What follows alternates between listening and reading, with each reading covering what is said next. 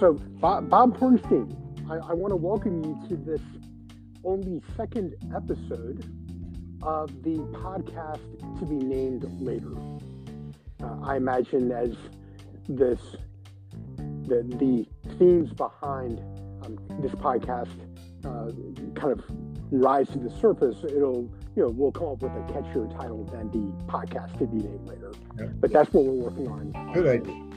Yeah, exactly. You got to start somewhere, right? You got to start. Right. That's true. Yeah.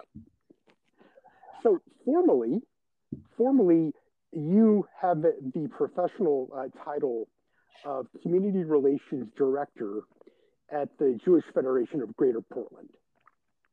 And how many years have you been doing that? Well, I started the year after my bar mitzvah. No, just kidding. Actually, the middle of this month was 26 years. 26 years. Yeah, that would be in itself. That is an accomplishment right there. Yeah. Right there. Yeah, they haven't kicked me out yet, so I'm still going. Well, you're obviously doing something right. That's clear. That's clear. But that's just your official title, your formal title. I mean, informally, how would you describe yourself? Well, that's a very interesting question. I guess I would start by saying that I am a husband and a father. So I'm married to Doris, which many folks in the community know my wife, of course, and I have 3 children, 2 adult children that live on the East Coast. My daughter Hadass and my oldest son Matan, who's Hadass is in Philadelphia and Matan is in New York, and Hadass is married to David. And then we have a younger son who is going to be he is a senior at Wilson High School, and it's going to be a very, of course, challenging year. So I would say first and foremost, I am a husband and a father. And then I would, beyond that, I would say, it's interesting when I'm asked to identify what is my identity.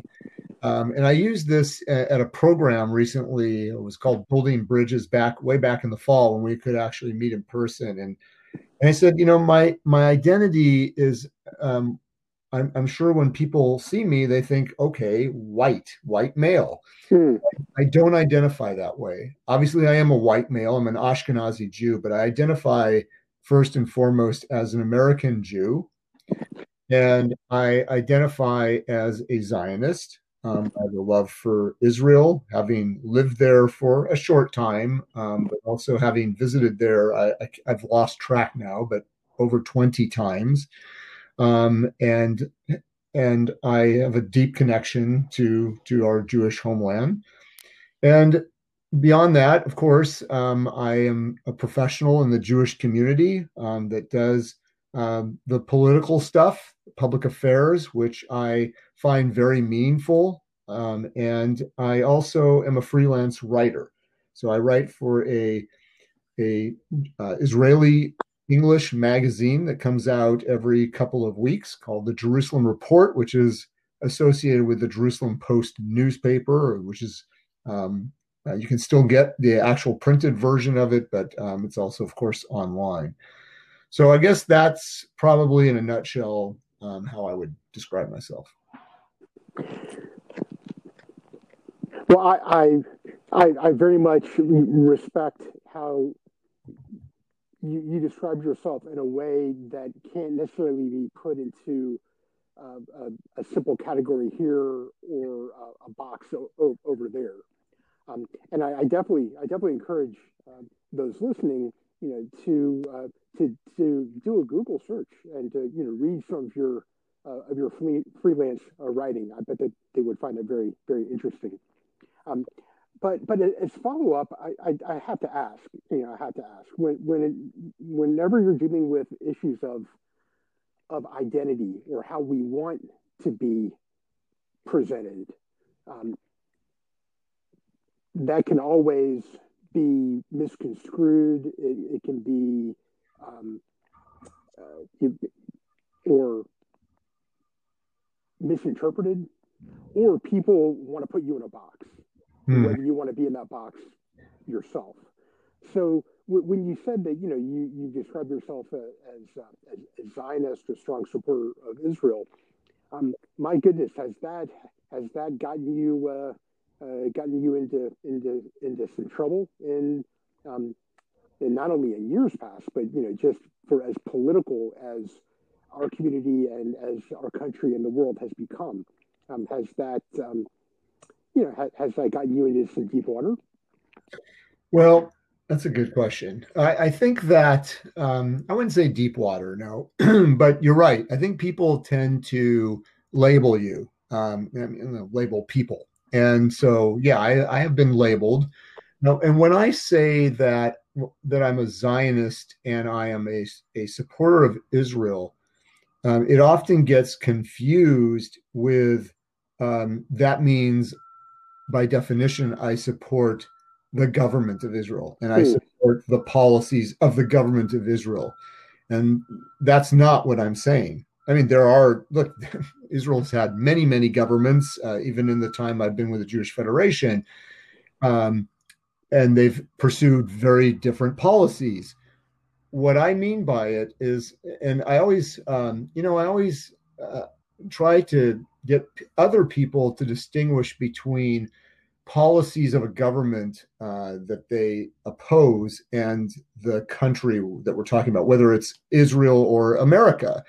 And so I may not be a fan of a particular government of Israel, but that doesn't lessen my connection to our ancestral Jewish homeland. And when I am there in Israel, I feel it's a different feeling because whereas here, even though I'm white, I never have felt part of the so-called, white majority. I don't feel that that's who I am. Now, I understand I have some degree of white privilege because of my skin color, but I never felt like I was part of the majority. I've always felt as a minority. But in Israel, if you're Jewish, of course, you are part of a majority and you feel more a part of a people. So there's that aspect. There is the just having, in knowing that Israel is just this depository of our history and our heritage, is something that I have a strong connection to. So it doesn't. We're not talking about the political plane here. We're talking about an emotional plane, a spiritual plane. That's what I mean by it. Do I ever get in, deep water? I mean, look, there are disagreements within our community and outside of our community about Israeli policy, and so there are some Israeli policies or positions that I can and will defend, and there are others that I won't defend or even will criticize. So it really has nothing to do with that.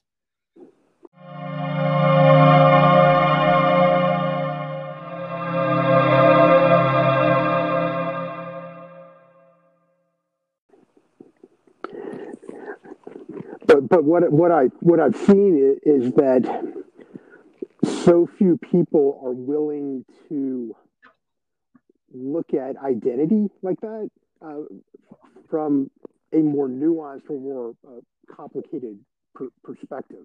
You know, they want to attach a label. In other words, um, Yes. yeah. So Look, I'll just can. add. I'll just add that we have dialogues with folks from the local African American community, and one of the issues that always comes up is, do you see yourself as part of white privilege? Mm, And look, I understand and fully understand. I'm not going to get pulled over by a police officer because of the color of my skin. Okay, so yes, there is that aspect of white privilege. Now, beyond that, if I am I comfortable, for example, would I be comfortable going out in public with a yarmulke on in certain parts of our country? The answer is not in every part of our country. Not in certain rural parts of our country would I feel comfortable doing that, knowing that there has been an alarming rise in hate incidents against our community. So while yes, I have white skin. It doesn't mean that I am that I can identify as someone who has just 100% white privilege. I just don't. It's not how I see myself. These are amazing days that we're going through. It's involved so much self-reflection, um, review. Like, what have we experienced? Um, where have we um, had advantages? Based Mhm. upon outward appearances, or where have we had disadvantages based upon what we may believe? It is absolutely intriguing how in flux um, so much of our identity or our self awareness is, and Yes. it's almost been this perfect storm of economics and race relations and the COVID-19 virus and pandemic and politics and the election year and so on and so on. Hmm. With all of this that has been going on, all of this upheaval that we've been experiencing, um, I mean, you mentioned to a degree that that you have a spiritual side, but I mean, would you describe yourself as a spiritual person? I was thinking about this. I don't describe myself as spiritual or not spiritual. I think that I have spiritual moments. Mm, And for example, when I'm in Israel and when I'm in Jerusalem and when I'm praying at the Western Wall, that to me is a deeply spiritual moment. When As we get closer to certain of our holiday observances, certainly what we're coming up, with Rosh Hashanah and Yom Kippur, I feel that those are spiritual moments for me. I mean, that's not, for everybody, but for me, or Pesach is for me very spiritual. Hosting a Seder in our home and going through and telling the story, that is spiritual for me. Do I always feel that way? Not necessarily. We get caught up in everyday life, we get caught up in our work. And so I guess that's how I would answer that. To me, there are spiritual moments in my life that I appreciate. Um, but I wouldn't say I'm a spiritual person or not a spiritual person. I just don't think of myself in that sort of way. great. Well, the one of the reasons I asked that question is that nowadays so many people are trying to tap into their spiritual sides to take care of themselves and to Mhm. take care of their loved ones, their kids, whoever they're close with. Um, in in light of the pandemic and all of the restrictions that we've had to experience, well, how have you been taking care of yourself? Yeah, that's and it's not just the pandemic, as you point out. There's so many different things. Look, first of all, I feel blessed that I have a job because Mm, I realize that, what I don't even know what the current number is, 30 million Americans who don't have a job and countless others who may have a job, but it's not a living wage. And so I feel blessed that I can work from home and that I have that opportunity, that I have a paycheck so that I can, certainly help support my family. That's number one. It is difficult because I have two older kids on the East Coast and we haven't seen them since January. Yes, of course, we can do Zoom with them. We can do FaceTime with them. My daughter was supposed to come this month, in fact, next week, and she's a nurse practitioner. She works with elderly patients. She can't risk getting infected. She was hoping when she booked the ticket that we would be in a better place nationally, but we're not. So that's a frustration. I haven't seen my oldest son as well, and so although he's hoping to come maybe for the high holy days, we'll see. So that's difficult. And my youngest son, I can tell you, it's been challenging because he's look, he hasn't had a normal routine since the middle of March. School ended in a sense. It was online, but it wasn't well planned out at the time.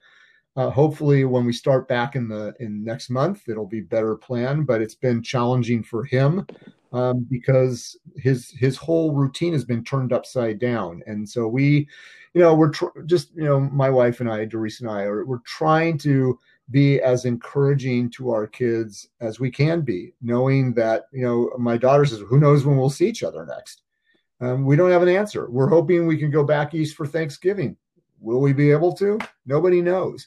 So I guess working every day during the work week, certainly being focused for me on these important political issues, social issues, is a way to keep my mind busy. If I was unemployed, I mean, not only would I have that concern about how would I support my family, but also just too much time to stew in all of this, because it would be easy to go negative right now with what's happening, with the pandemic, with the economic situation, with the political situation, with the rise in anti-Semitism and hate that we've experienced over the last 3 or 4 years. I mean, it would be easy to get caught up in that. But, I think it's really important to reach out, connect with friends and family, your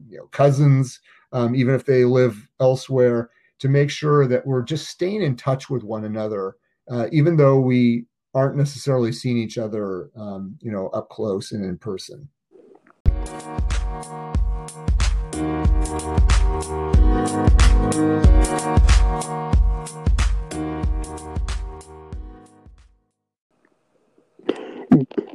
Do you think that one of the unintended positive aspects of this, pandemic and all of the stresses and pressures is that it's allowed us to kind of distill our priorities and really focus in on what's important?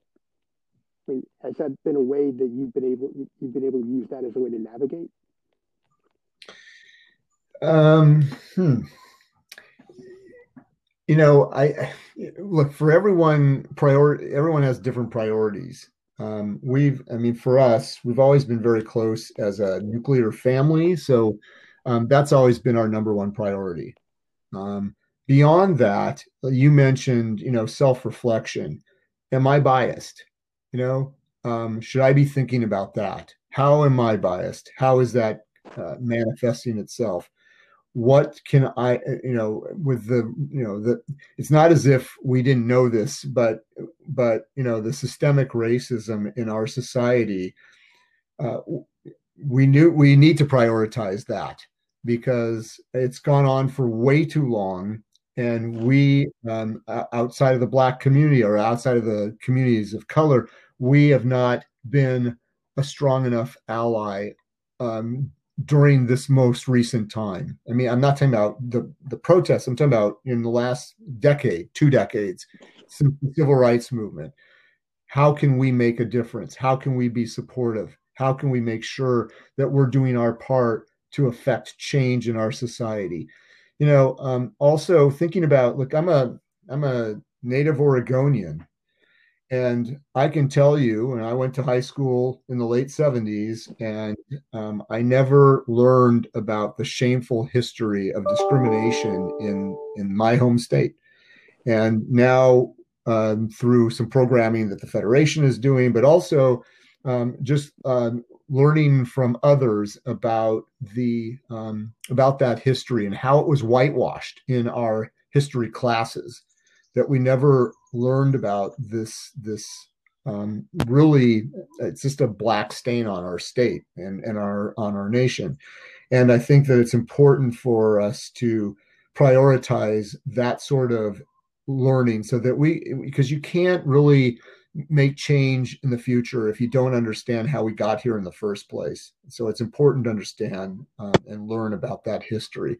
So yeah, there are certain priorities that have risen to the top, besides, and I'm talking about besides those personal type of uh, family related priorities that are for me always at the top. Caring for my wife and our children.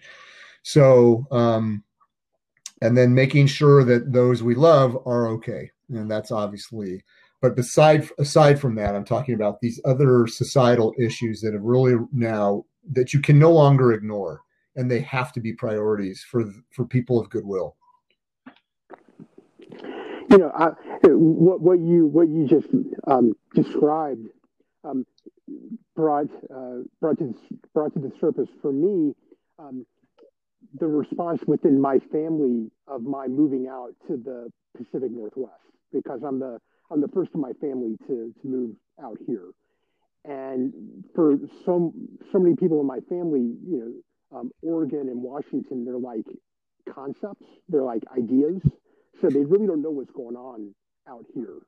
Um, so what they're learning about Portland in particular is the aftermath of all of the protests and the demonstrations. And they keep asking me, what is going on out there? Like, you guys are spiraling out of control. And I'm like, no, no, no, no. You don't get it. You don't get it. You have to get a much broader view of what's going on, and it very much lines up with what you described. It's almost like a reckoning, Mm-hmm. coming to terms with our um, our state's history, um, the culture, um, the economics, the politics, and that's been one of the intriguing things for me, and very humbling and very enlightening about how we're really in a hard way facing our history. And it's not, to me, this is not destructive. To me, this is incredibly constructive and it could be incredibly productive. Um, I just hope it goes that way. But Yeah, and I'm by the way, confident right now. So, yeah, it's not just us. It's not yeah. just Oregon, certainly. I mean, I had the privilege of going down to the American South a little over a year ago on a civil rights mission to learn more about the civil rights movement. And when I went to when we were in Montgomery and we went to uh, the Legacy Memorial, which is a memorial of lynching victims from every county in certainly in the South mostly, but not just the South. I mean, there was Ohio and West Virginia and other states that are not thought of as being in the South. And one of the things, so there are these metal slabs, if you will, with the names and dates of individuals that were lynched and the date they were lynched. And then outside, right outside of that, there are duplicates.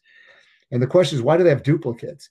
Well, they have duplicates because they want every county to come and take that duplicate and display it so that they own up to their own racist past.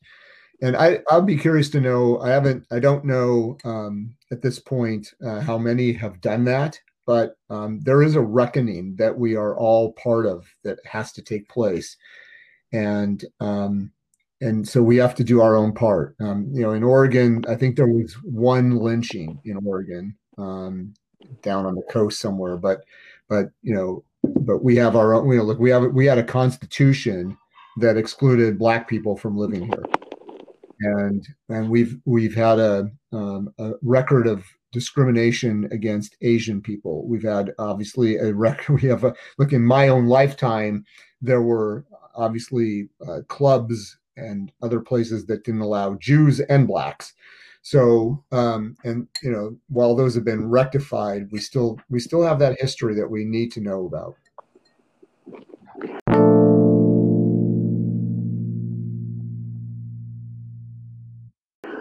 Well, I hope that those duplicates are, like you said, they're brought back home because I agree with you 110%. We have got to name our past, and we have to admit and realize that this is a part of who we are, whether we like Yeah. it or not. Yeah, it's the same with the Confederate statues. I Yeah, mean, what did they didn't symbolize this they weren't benign symbols of Southern heritage. They were symbols of white supremacy. And I don't think people, really understood. I mean, people who are not deep, who are not connected in the South, people certainly outside of the South, I don't think people understood that. I really don't. I think that most Americans didn't understand, okay, Robert E. Lee, he was a great general. Right. Okay. What did he stand for though? He stood for a system of white supremacy. And is that what we want, in our malls and, in front of our Capitol buildings and so on? So I think, yeah, it's just part of that reckoning that we really have to go through.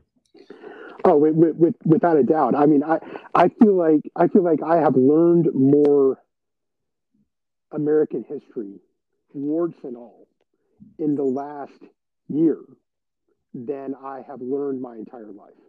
Yeah. Um, and it's been good. It's been good. It's but in a way though, I felt a degree of almost embarrassment of my goodness.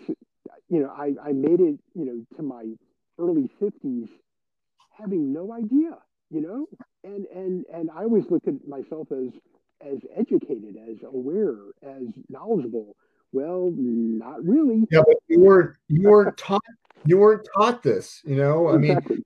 I went to Woodrow Wilson High School. My kids have gone to and still going to Woodrow Wilson High School, named after a president who was a racist, who was a supporter of the Ku Klux Klan. A middle school that feeds into Wilson is named after Andrew Jackson. When I was younger, never even occurred to me to think, okay, what kind of people were they? Forget that that Jackson was a slave owner. It was much worse than that. I mean, what he did to the indigenous population in this country is shameful. And yet we have a middle school named after him. So thankfully now those things are going to change, starting with Wilson High School. And, it's just, like you said, it's just, I don't think we should be embarrassed because we weren't taught that, but we do now have an obligation to learn about it and to rectify the situation, where there are still serious issues.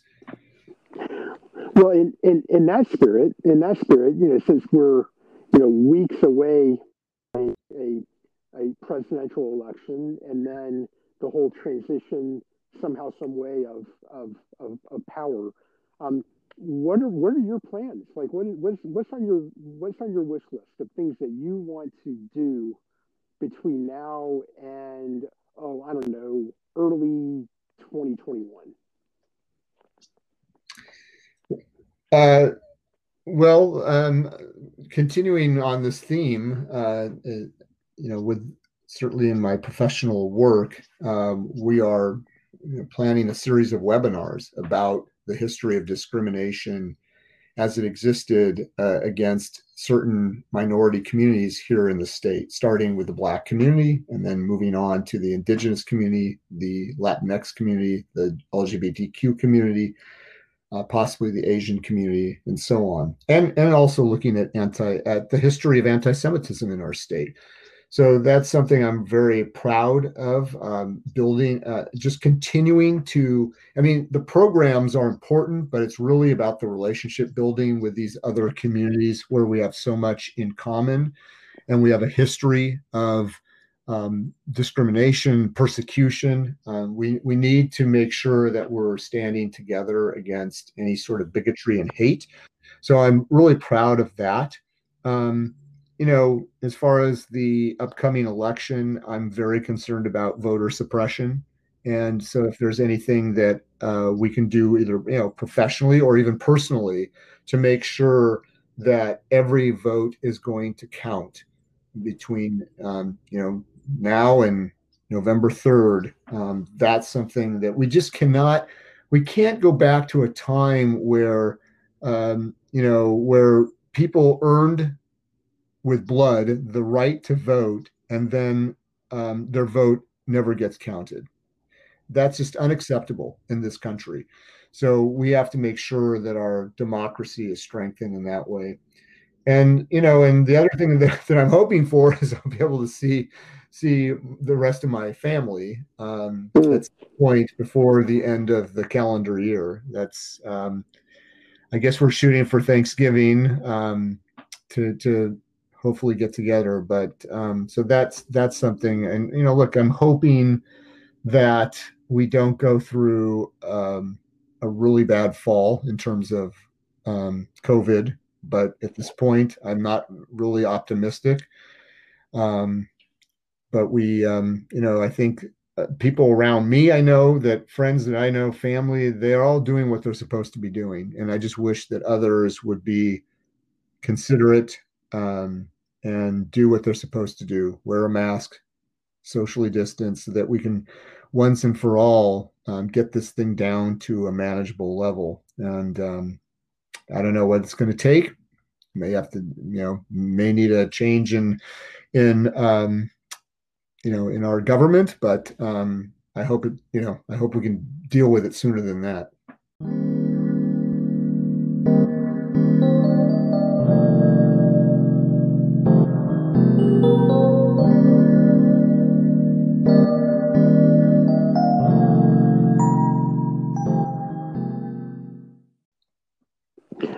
Well, I obviously I hope that your family remains safe and healthy, and that I mean that would be poetic, if for the Thanksgiving holiday we're able to have reunions all across the country.